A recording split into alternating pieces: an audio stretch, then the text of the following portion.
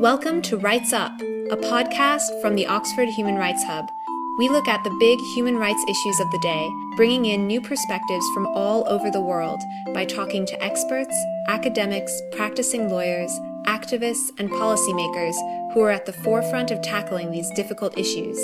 I'm Kira Allman. I'm Max Harris. And I'm Laura Hilly. Today's episode, Old Problems, New Media, Revenge Porn and the Law.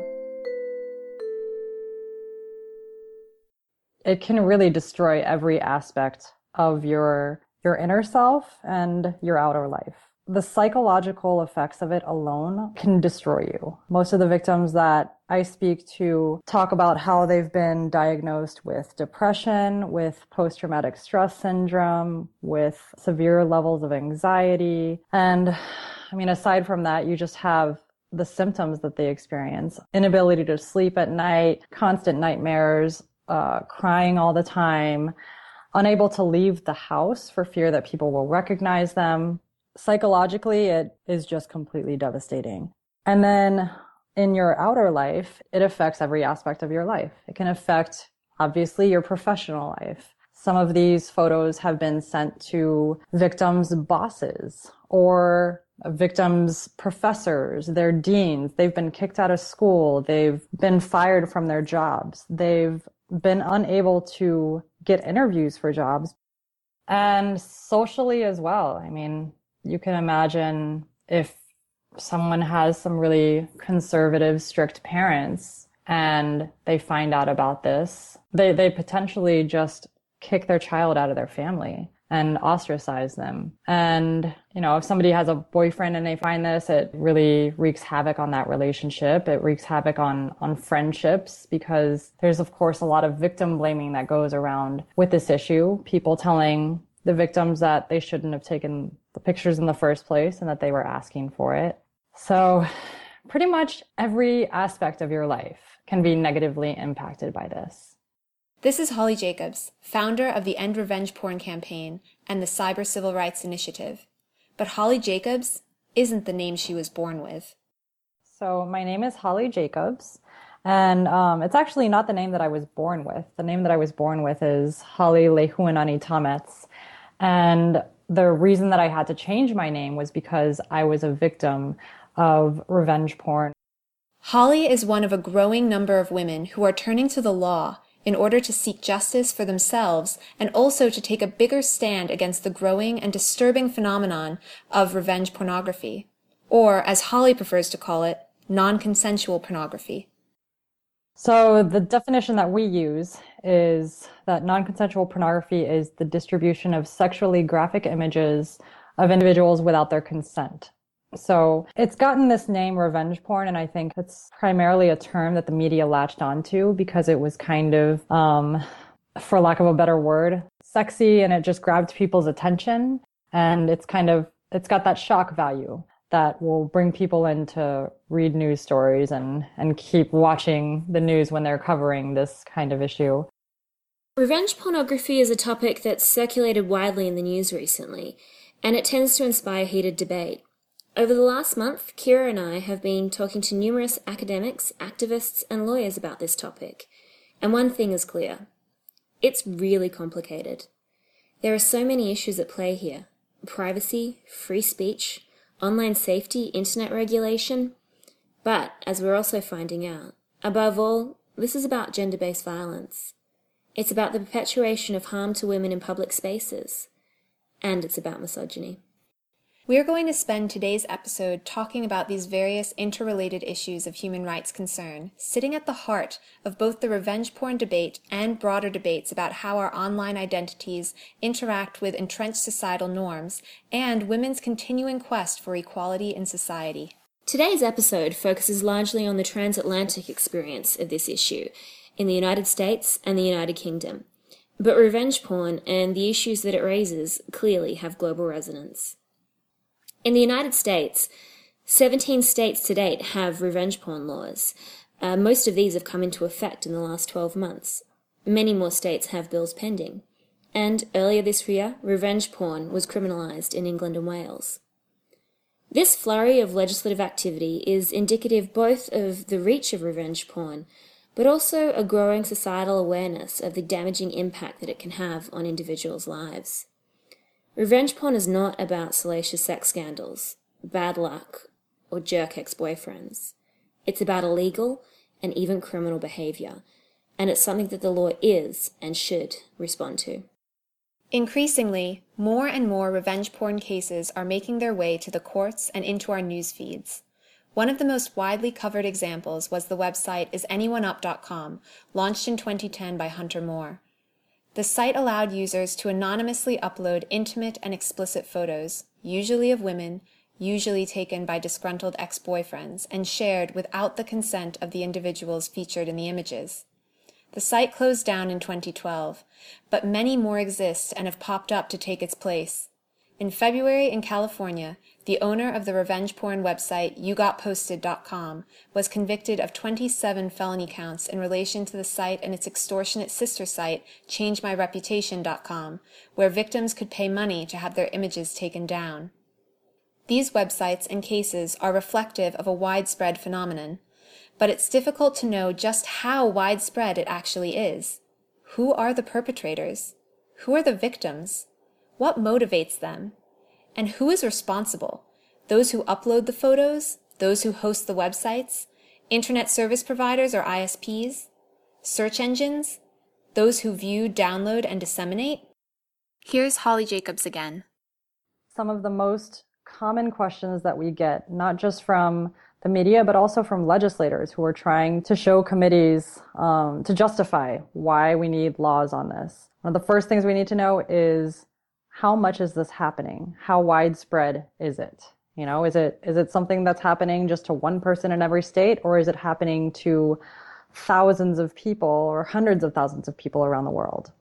The next thing is, we need to know what the demographics are of both the victims and the perpetrators, and maybe what kinds of like moderators we might have in those. So I've suspected, just from the data that we received and some of the victims that we hear from, a lot of the male victims that we speak to are actually, they're victimized by other males. So what role does sexuality play in this? Does it play a role?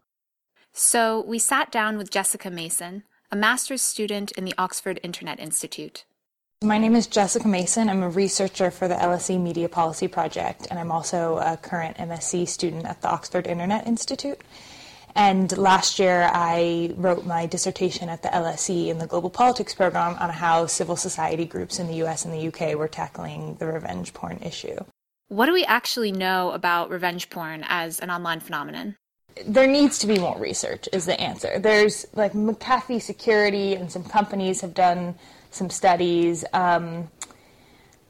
There's studies of sort of sexting in general and the sharing of self-generated explicit images that certainly show there's a lot more pressure on women to share these images, and that in certain countries, sort of depending on the context and the traditionalism and a lot of the ages of the people involved, that women share more of these images, but there's not a whole lot out there pointing to the fact overall that this content is women. However, just anecdotally, if you look at these sites, it's, I would say, 90% women. If you talk to the service lines and the social workers and the people who are at the front lines helping these people, they're dealing with primarily women. If you look at the news stories, it's women, except in the case that you're dealing with a prominent male public figure, in which case sometimes that's a bit different. The internet also complicates what we can know about revenge porn. Here's Mary Ann Franks, a professor of law at the University of Miami, where she specializes in criminal law, constitutional law, and family law. She is also the vice president and legislative and tech policy director for the Cyber Civil Rights Initiative. Well, it's very complicated because it's always going to be a question once you involve technology. There are going to be all these questions that have to do with identifying who it is who's disclosing certain information, and that's a lot harder to do nowadays. I mean, if someone is sending a letter or someone is printing out copies and posting them around town, it's not necessarily easy to find them, but it's easier than trying to figure out who uploaded a particular image to a website that doesn't collect IP addresses. So the first big part of it is that the internet makes it so much easier to do things anonymously, or at least with a level of anonymity that's not going to be easy to break through. So that's one big problem. It's also a problem because things can proliferate in a way that they couldn't pre-internet. So even if you have someone who, let's say you have a perpetrator who just did this one time, he just posted it to Twitter, or he just posted it to a particular site, changes his mind, deletes it. By the time he deletes it, if it's been up for 5 minutes, it possibly could have been copied and forwarded and linked to by hundreds of other people, which means that you are not just now facing the question of how to find the original disclosure, it's now what do you do about the hundreds of secondary disclosures that have then occurred. So that obviously creates lots and lots of problems for law enforcement, and I think it helps us see that if we are going to have anything like a solution to this problem, it's going to have to emphasize the moment before someone discloses these images, not trying to fix it after, because the moment that it actually hits the internet or is distributed through social media, it's very, very difficult for law enforcement to do anything. This is a complicated problem. It's hard to document, difficult to quantify, and, with internet anonymity and the nature of viral content, sometimes impossible to remedy. So what's to be done? How can we make legal sense of this issue?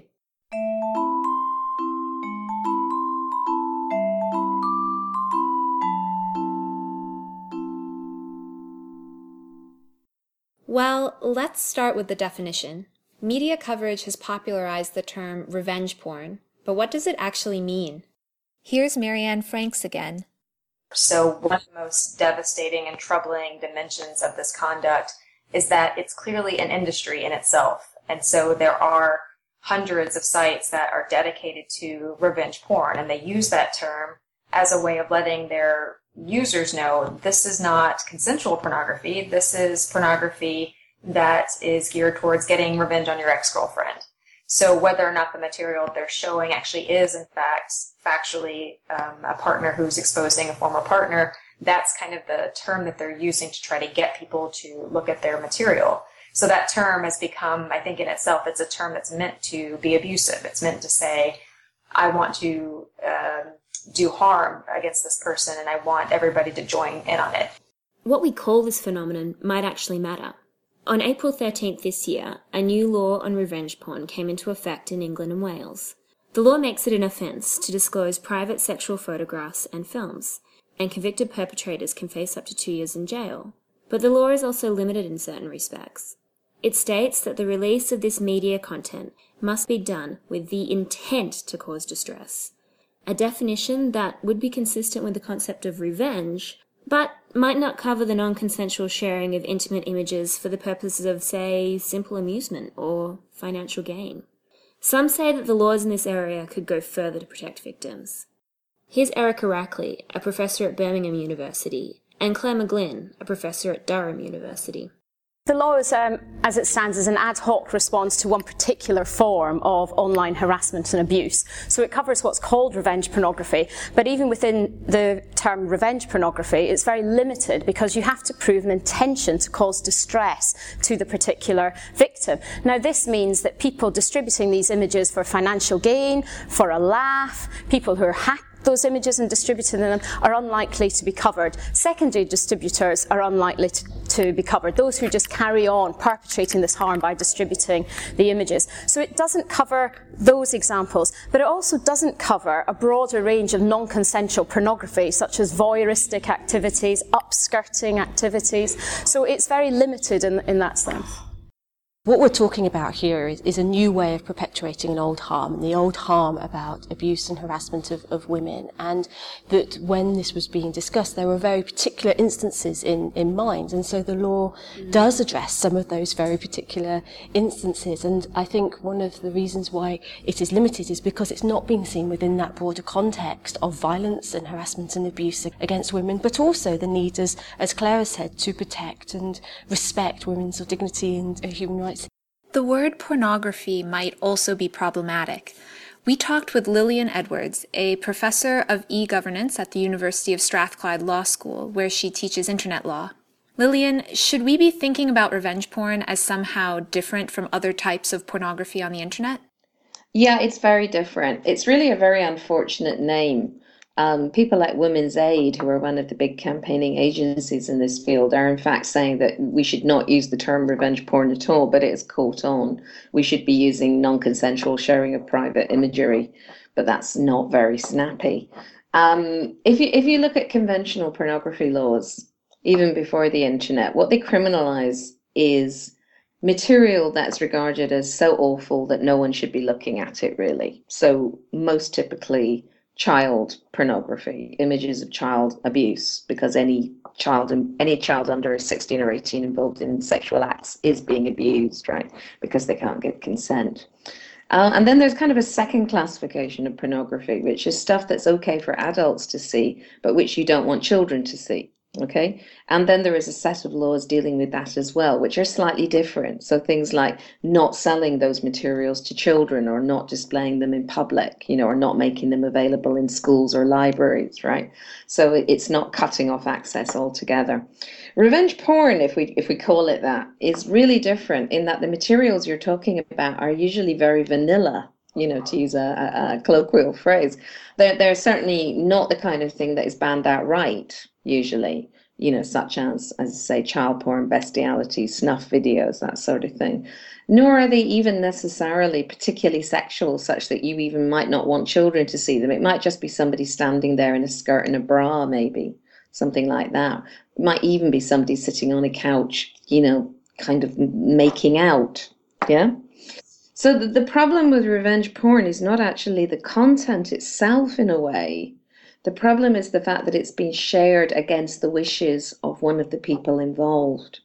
So I think of revenge porn, and this is why I got interested, as a breach of privacy. That's what it really is. It's about privacy. It's about trust. It's not actually about the sheer awfulness of the content. So really lumping it in with all the other debates about pornography is very much not really to the point. The arguments about freedom of expression and expressing your sexuality, these really aren't the issues with revenge porn. With revenge porn, the issue is, did someone consent? Has their trust or their initial consent been abused? So what happens on the other side of the Atlantic? The legal issues around revenge porn initially rose to prominence in the US. Lillian Edwards first became interested in the issue of revenge porn while teaching in Florida, where she encountered the unique legal territory that exists in the US around internet issues like this one. This phenomenon, like most internet phenomena, kicks off really in the States, in the US. So when I first became aware of it, as I say, when I was teaching in Florida, and some of the big revenge porn websites that post and display these kind of images were based in Florida, so it was a very hot topic there. So America, the attitude very much is that it's about speech, right? And as you probably know, speech is very strongly protected in America under the First Amendment, even if we regard that speech as not having very much value, so even titillating content such as revenge porn might constitute. So in America, there was tremendous difficulty actually about legislating to try to stop it, because it was seen as a restriction on people's freedom of speech. In America, the issue of trying to criminalize it rolls on. But what about the website owners, ISPs, and other intermediaries online? Here's Marianne Franks again. At least in the United States, because of a federal law, Communications Decency Act, Section 230, pretty much tells websites that they don't have any obligations. That unlike, let's say, a brick and mortar building, a bar, a store, where you would have some pretty intuitive understandings about whether the owner would have some responsibility for the kinds of things that happen inside that building, the internet is different. It's different according to federal law that says you can't really be held responsible for the things that people do in your space. If it's something that they're choosing to do and you just gave them a platform, you as the owner are not responsible. And that's been productive in many ways, because we can imagine that if we didn't have some protections for website intermediaries, you couldn't have something like Facebook, right? Because every time someone did something bad on Facebook, then Mark Zuckerberg would be sued or he'd be charged with something and he'd never be able to run the site. At the same time, you can see how that immunity really creates complete disincentives for anybody who owns a website or an application to take any kind of measures to make their space or their platform a space where abuse can't happen. So that's the real challenge, is now that you've given these companies so much power to essentially ignore all the misconduct that happens on their sites, how do you ever get them to care a little bit about it again? It's important to note that there is no federal law in the U.S. dealing with revenge porn, so the legal response has been piecemeal, and it's still limited. Traditional civil suits, such as copyright infringement, have proven fairly ineffective in dealing with this unique form of online harm. Several of the people we talked to pointed to other countries that have gone further on this issue, including Israel. So what you've seen with this issue is other countries saying, we don't actually have an issue with legislating against this. So, for instance, Israel criminalizes the conduct a few years ago and calls it a form of virtual rape. That's something that's very hard to imagine the U.S. doing because of its prior assumptions about free speech and regulation.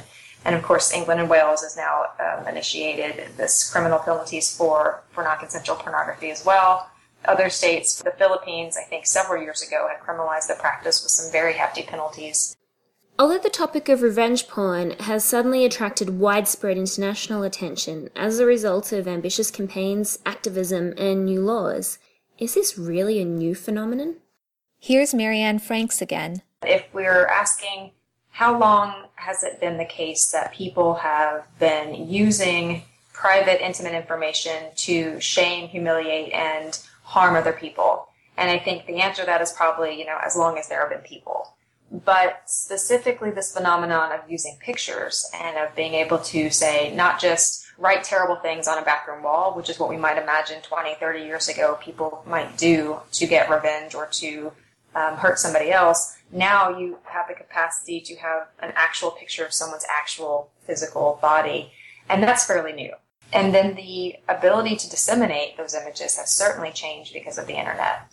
If you wanted to harass somebody using images 20 years ago, you could take that Polaroid and you could make lots of copies of it and you could distribute those physical copies around a neighborhood. And cases like that did happen. And you can still see cases now that have that involve DVDs, for instance, or, again, Xeroxes of actual physical photographs. So that still does happen. But the internet makes it so much easier to reach a much wider range of an audience simply by clicking a button. Jessica Mason. One of the earliest cases was with Hustler magazine, and someone had sent in essentially nude pictures of, I believe, their neighbor, and Hustler faced a series of cases that would probably be classified today as revenge porn in the 80s. And in the early 2000s, even Usenet, which is sort of a precursor to the internet and the web as we know it now, had revenge porn as sort of an emerging genre there as well. If revenge porn isn't necessarily a new thing, it points to underlying issues of identity and gender, and how they factor into women's experiences in public spaces. And one of those spaces, today, is the internet.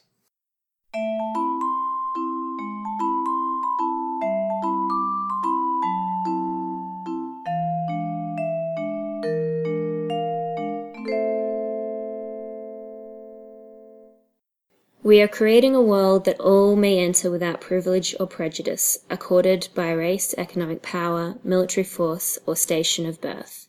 We are creating a world where anyone, anywhere, may express his or her beliefs, no matter how singular, without fear of being coerced into silence or conformity. These are the words of A Declaration of the Independence of Cyberspace, penned by John Barlow, founder of the Electronic Frontier Foundation, in 1996. Your legal concepts of property, expression, identity, movement, and context do not apply to us. They are all based on matter, and there is no matter here. Our identities have no bodies, so, unlike you, we cannot obtain order by physical coercion. We believe that from ethics, enlightened self-interest, and the Commonwealth, our governance will emerge. Our identities may be distributed across many of your jurisdictions. In the early days of internet use, cyberspace seemed to promise an online universe free from the limitations on liberty, identity, and self-expression that acted on social relationships in the real world. that initial euphoria surrounding the rise of the internet has gradually given way to more nuanced understandings of how online and offline spaces are interrelated. And unsurprisingly, it's clear that many systems of exclusion, oppression, and marginalization are actually replicated, if not exacerbated, online. This is particularly apparent when it comes to gender. And gender here is more than the distinction between sexes. The issue of gender, both online and offline, is about power relationships, and specifically how patriarchal or male-centered systems of authority affect all of our interpersonal relationships. Recent media coverage and academic research have drawn attention to the ways that online harassment, including cyberbullying and trolling, disproportionately affect women online. In this context, revenge pornography just seems like an extension of existing misogynist behavior on the internet that seeks to intimidate and humiliate. Here's Jessica Mason. So, should we think of revenge porn as a gendered phenomenon? I certainly think it is. Unfortunately, women's bodies are highly sexualized, and there's studies out of Australia and young people in Australia talking about sort of sexting and revenge porn and sharing these images online, and they don't necessarily pinpoint these as double standards, but they identify that when pictures of boys' bodies or male bodies go up, it's seen as a joke or funny. Whereas if they're pictures of women's bodies, they're seen as shameful, as women that are, taking a step outside of what's the proper behavior for young girls or for women. And unfortunately, because women's bodies are so sexualized, these have greater repercussions for women and the behavior that is expected of women. There is a very real connection between bodies in cyberspace and bodies in everyday offline spaces. The worst consequences that can attach to the exposure of this information tends to be for female victims. It's obviously traumatizing for any victim, but because of the double standards involved around sexuality, the kind of impact that it has for a woman or young girl's career, reputation, education is very different from what happens to male victims. So you really do see a lot of sexual judgment, sexual shaming, and sexual propositions that you often don't see when it is in fact a male victim. That was Marianne Franks talking about the gendered consequences of non-consensual pornography. Here she is again, discussing how these inescapable issues of gender on the internet first got her interested in topics like this one. And I've also always been interested in the internet. That is partly because the rhetoric around the internet in the 90s when I was in college was that we're going to get away from the bad old world of discrimination and harassment. That because the internet is, or at least it was at the time, text-based, it's all about speech, you won't be judged and you won't be excluded on the basis of your appearance. It really will be about your ideas. There was this kind of utopianism about what cyberspace was going to do for all of us because it was going to free us from our bodies. And so for many years I've been fascinated by the failed promise of the internet because it seems clear that precisely the opposite has happened. We haven't escaped from embodiment, at least women have not. They've actually been re-embodied in a way online that's been detrimental to their prospects for equality. But what about free speech? As Barlow's 1996 declaration implies, this question always comes up in relation to any online behavior, and revenge porn is no exception. In fact, free speech is often invoked to limit the regulation of revenge pornography. Yet there are certain conditions in which privacy is prioritized over speech, and for good reason. And I think one of the most interesting things about the conversation around revenge pornography and sex generally is how differently people seem to regard matters that relate to sex. They see it differently than anything else. Privacy generally, your average person, even in the United States, cares about privacy. The average person is going to say that it's not acceptable for your doctor to take your medical records that you have, freely submitted to and freely submitted to the exams and to the questions that your doctor might ask. It would not be appropriate or acceptable for the doctor to take that information and put it on Facebook or to start a website that says, privatehealthinfo.com. Everyone's intuition seems to be that would be wrong. And we actually do have quite strict laws that say doctors can't do that. And not just doctors, but essentially anybody who works for a healthcare establishment is not allowed to disclose that information. And even when it comes to something as simple as credit cards, we give out our credit cards all the time to people with the expectation that they're only going to use it for one purpose, then they're going to hand it back to us and never disclose that information outside of that context. The waiter that you hand your credit card to is not going to take it, or should not, take that and then go in the back and buy everybody drinks with it or publish it or anything else. So we seem to have a pretty good idea, even Americans, I would say, that that's private information, and that the waiter or the doctor who would want to take that private information and make it public, if he or she would try to say, that's my free speech, I just really want to tell everybody about your credit card information or about your STD, no one would take that seriously. They would say, well, that's not free speech, that's disclosure of private information, you can't do that. Here's Anne Olivarius, senior partner at McAllister Olivarius, an international law firm based in the UK and the US that's been working to tackle revenge porn. There are groups of people that talk about freedom of expression and that, we should be entitled to have all sorts of freedom of expression. But of course, those arguments are always made at the cost of mostly women, girls, kids, and to exploit them. And so somehow a person's right, usually men's rights to exploit those groups of people, seem to trump what rights those girls and children might have. And we're against that. I don't think it's a freedom of speech issue. I think it's a freedom not to have your privacy invaded, not to have to be the object of people's desires. There's also an argument to be made that the free speech of revenge porn victims is severely impeded when these images get posted.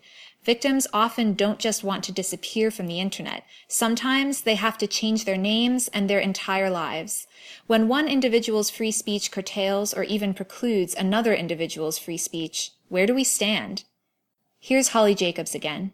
The first reaction that somebody has when they see this material online is that they want to throw their computer out the window. They want to close all of their social media accounts. They want to just disappear from the internet. So if somebody is making a living off of running a blog and they have to shut that down, then there goes their means of making an income. And aside from that, even if you don't earn a living by running a blog or running a website online, your social media accounts and your LinkedIn accounts, any websites that maybe you've created or links about you, those are all going to affect your life off of the internet. And Marianne Franks. It has become the way to shut a woman up, is to say, I'm sure I can find some pictures of you, or, in some cases we've seen, have hidden out, let's just try to track her for a while and catch her at a certain moment where I can slip a camera under her skirt or down her shirt, hijack the webcam, or any number of ways to try to get these types of images and use them against somebody. That's become a way of telling women to stop talking. And so it seems it stretches the limits of logic to say, well, you have to protect people's right to disclose this type of information, even when it's being quite explicitly done in the service of shutting women up. This is why we should be allowed to do this, so that we can silence women. It really does show that when a lot of Americans at least talk about free speech, they really mean free speech for some people and not for others. Even with new laws on the books and a growing awareness of this issue, there still remains a question of how victims can seek effective remedies to the harm caused. Actually, how useful are revenge porn laws, and are there other options?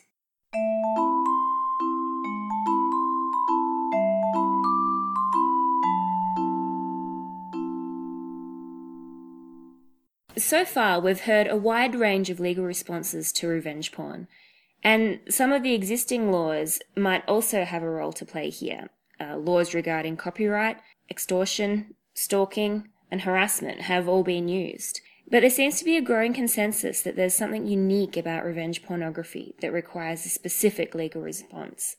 For example, the new laws in England and Wales specifically criminalise revenge pornography.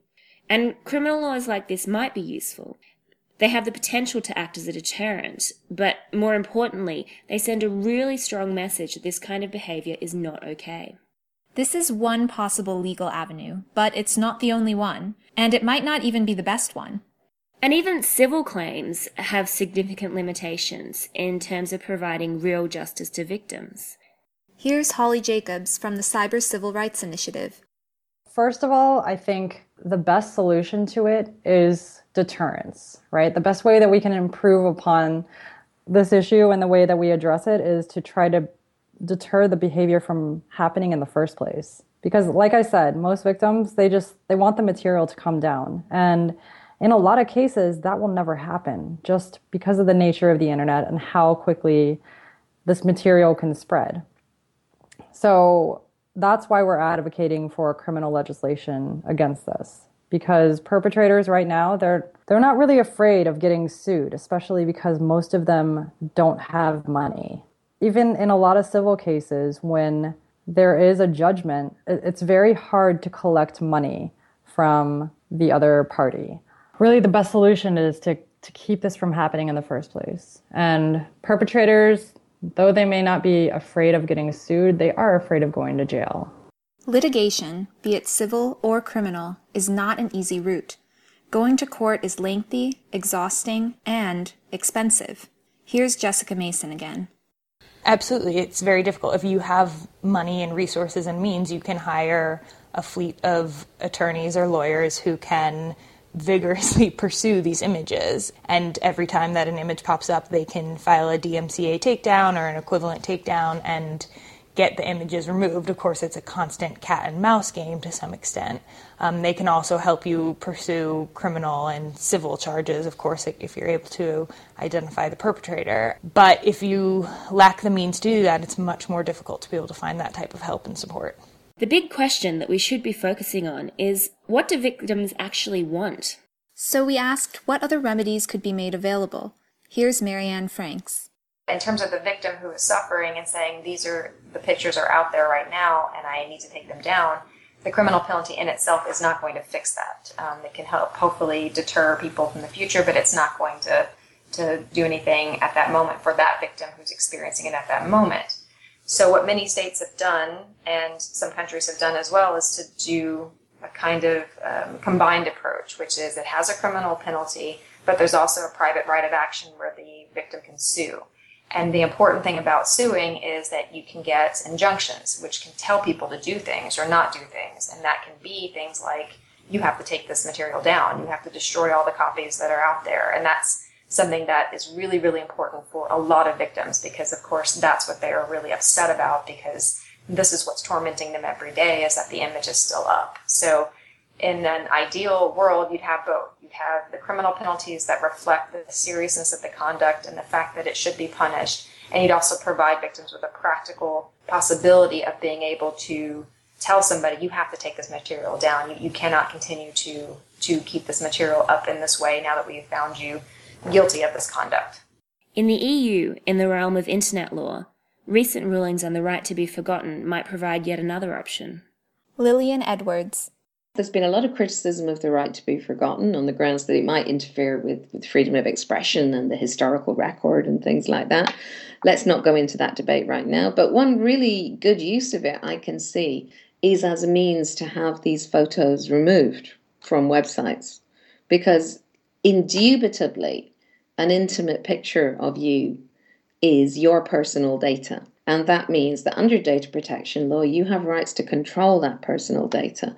And the newest right, as recently declared by the court, by the European Court of Justice, is that you have the right to say to someone who's publishing that data, it's wrong for it to be up. You know, it's misleading, it's not right, it's about me, and I want it taken down.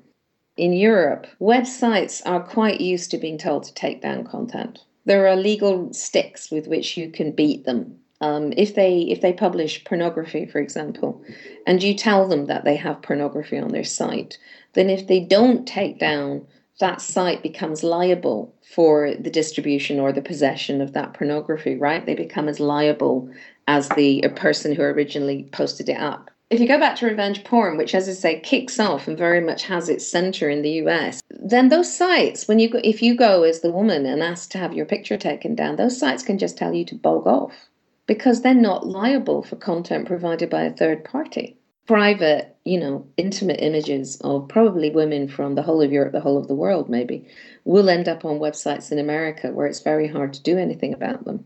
And the answer is you could get it removed from Google now, because that's what the right to be forgotten allows. It says you tell Google that when you search on this person's name, you do not any longer find that the first result that comes up, because these are heavily linked to sites, so they come up high in the ratings, the first thing that comes up will not be the picture of this person, maybe in their bra or less, with a big sign next to them saying, my ex-girlfriend is a whore. So to me, it's a very, very useful remedy. as I say, whether it's being used yet, I don't know, because I don't know if people have realized you can use it this way. But it also has the advantage of being cheap. It's almost completely free of cost and fast. Google responds to these things pretty fast. And neither of these are true of court-based remedies. The right to be forgotten is tackling new legal territory, laws specific to the digital age. In a globalized world, the internet is borderless, and online crimes challenge traditional concepts of state, territory, and borders. So, does there need to be international collaboration on laws dealing with the internet? Marianne Franks explains why, maybe, we need to have a larger conversation about different countries' laws and how they interact with one another, particularly when it comes to borderless cybercrimes, like revenge pornography. I think there's definitely a good argument for saying we will need international collaboration on these issues, because when we are talking about the kinds of disclosures that are hard to take back, that are hard to correct, I think we are going to have to confront the fact that the reason why these things are so devastating and so powerful, the reasons are because the internet is global and it doesn't really pay attention to jurisdiction. So if that's the case, then the major tech companies of the world, Google and others, they need to be, and I know that they are thinking about this now, they have to understand that they have to develop standards that work globally as opposed to being written for in response to values of a certain society or the laws of a certain society. And we've already seen that in other contexts, there are lots of calls for and actually a lot of work done on international collaboration on certain important issues, including intellectual property issues. We really do have to say, this is technology that affects everybody, and it goes beyond all countries, it goes beyond all borders, and if we're going to do something to respond to it, then we're going to have some kind of really broad-based agreements about how we're going to deal with this type of information. So what do we do now? Anne Olivarius. Yeah, the biggest problem is that we don't have laws that are designed to combat it. The whole cyber world is new and adventurous and interesting, but laws are not designed yet to address it. And there's lots of deep entrenched interests who work hard to make sure that those laws do not get put on the books. Mm-hmm. So we don't have many tools at our disposal yet, and people yet are not worked up enough to really force the hand on. I guess we just have to wait until more girlfriends, more daughters, more wives find themselves in this position until important people say, okay, yeah, it does have to stop. Lillian Edwards. I'm fundamentally a pessimist, and though I would really like to see a new, wonderful, egalitarian world, I think it's going to take a long time. Lillian Edwards captures something really important here. The issue of revenge porn requires solutions that go far beyond legal remedies. Law is part of it, but it's not all of it. If we want to see real change, we need activism and advocacy that tackles the underlying challenges of gender inequality and misogyny that negatively impact the way that both men and women live their sexual lives and experience the internet. In the short term, though, we need practical solutions that get victims the help that they need most. After launching her own personal battle against revenge porn, Holly Jacobs founded the Cyber Civil Rights Initiative.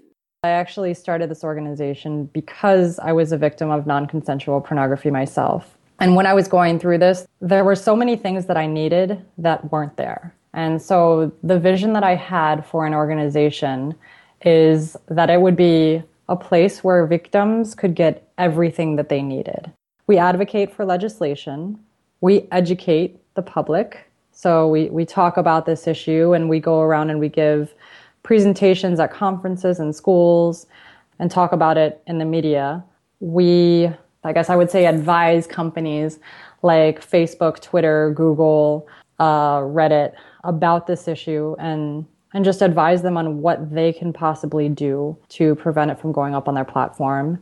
We provide support services for victims. So we have a 24-hour helpline that victims can call, and they can speak to a counselor who will not just give them some emotional support, but will also inform them of their options with regard to what laws they might be able to use in their cases, what lawyers they might be able to reach out to for pro bono or low bono representation, and anything else that they want to know. In the UK, victims have various resources available as well. A new revenge porn helpline has been launched this year, and organizations like End Violence Against Women and Scottish Women's Aid have made revenge porn part of their campaigns. But before people become victims, what about prevention? Should the potential for this behavior online lead us to certain takeaway messages? Should we be telling people never to take intimate photos? Here's Jessica Mason again. I think that will see about as much success as abstinence-only sex education, right? And that this is a part of sexuality now. It's a part of how people are experiencing relationships. It's a part of a very sexualized society that we live in, and people do this. But I also think that just overall, that's sending the wrong message. It's sending the message that you can't trust people that you're in the relationships with, so if you do this, it's your fault. Whereas we need to be sending the message that if you're in a trusting relationship and you violate that trust, you have committed a serious crime and you can be prosecuted for it. So what remains to be done? Across the board, people who are providing social services need more digital training. That social workers and other social service providers need to understand the impact that the web and the internet have for people today, and all of the various hosts of negative things that can happen online, and how to best support the people that they're serving. And so I think one of the things that is going to be really helpful in the future is if you're seeking services, if you're a victim of domestic violence, you can go into a social worker that you're working with, and the social worker can say, okay, this is exactly what we need to do. We've developed this straightforward way for claiming the copyright on these images, and we have this way of helping you take these down, rather than having to seek these lawyers or other specialized service providers. We said at the outset that this was a complicated question. And complicated questions rarely have one simple solution. According to the experts that we've spoken to today, law is essential in fighting revenge porn, but it's also not the whole story. At the end of the day, issues like this one cause us to reflect on ourselves and our relationships with society, both online and offline. It demonstrates that the right for gender equality should always remain at the centre of other legal debates around issues on identity, privacy, and speech. Rights Up is produced with support from the Oxford Human Rights Hub, providing global perspectives on human rights, and the Oxford Research Centre in the Humanities, a University of Oxford initiative that seeks to stimulate and support interdisciplinary research. Special thanks to Sandy Fredman, Tom Peach, and our guests. This episode was written, produced, and edited by Kira Allman, Max Harris, and Laura Hilly, and music for this episode was written and performed by Rosemary Allman.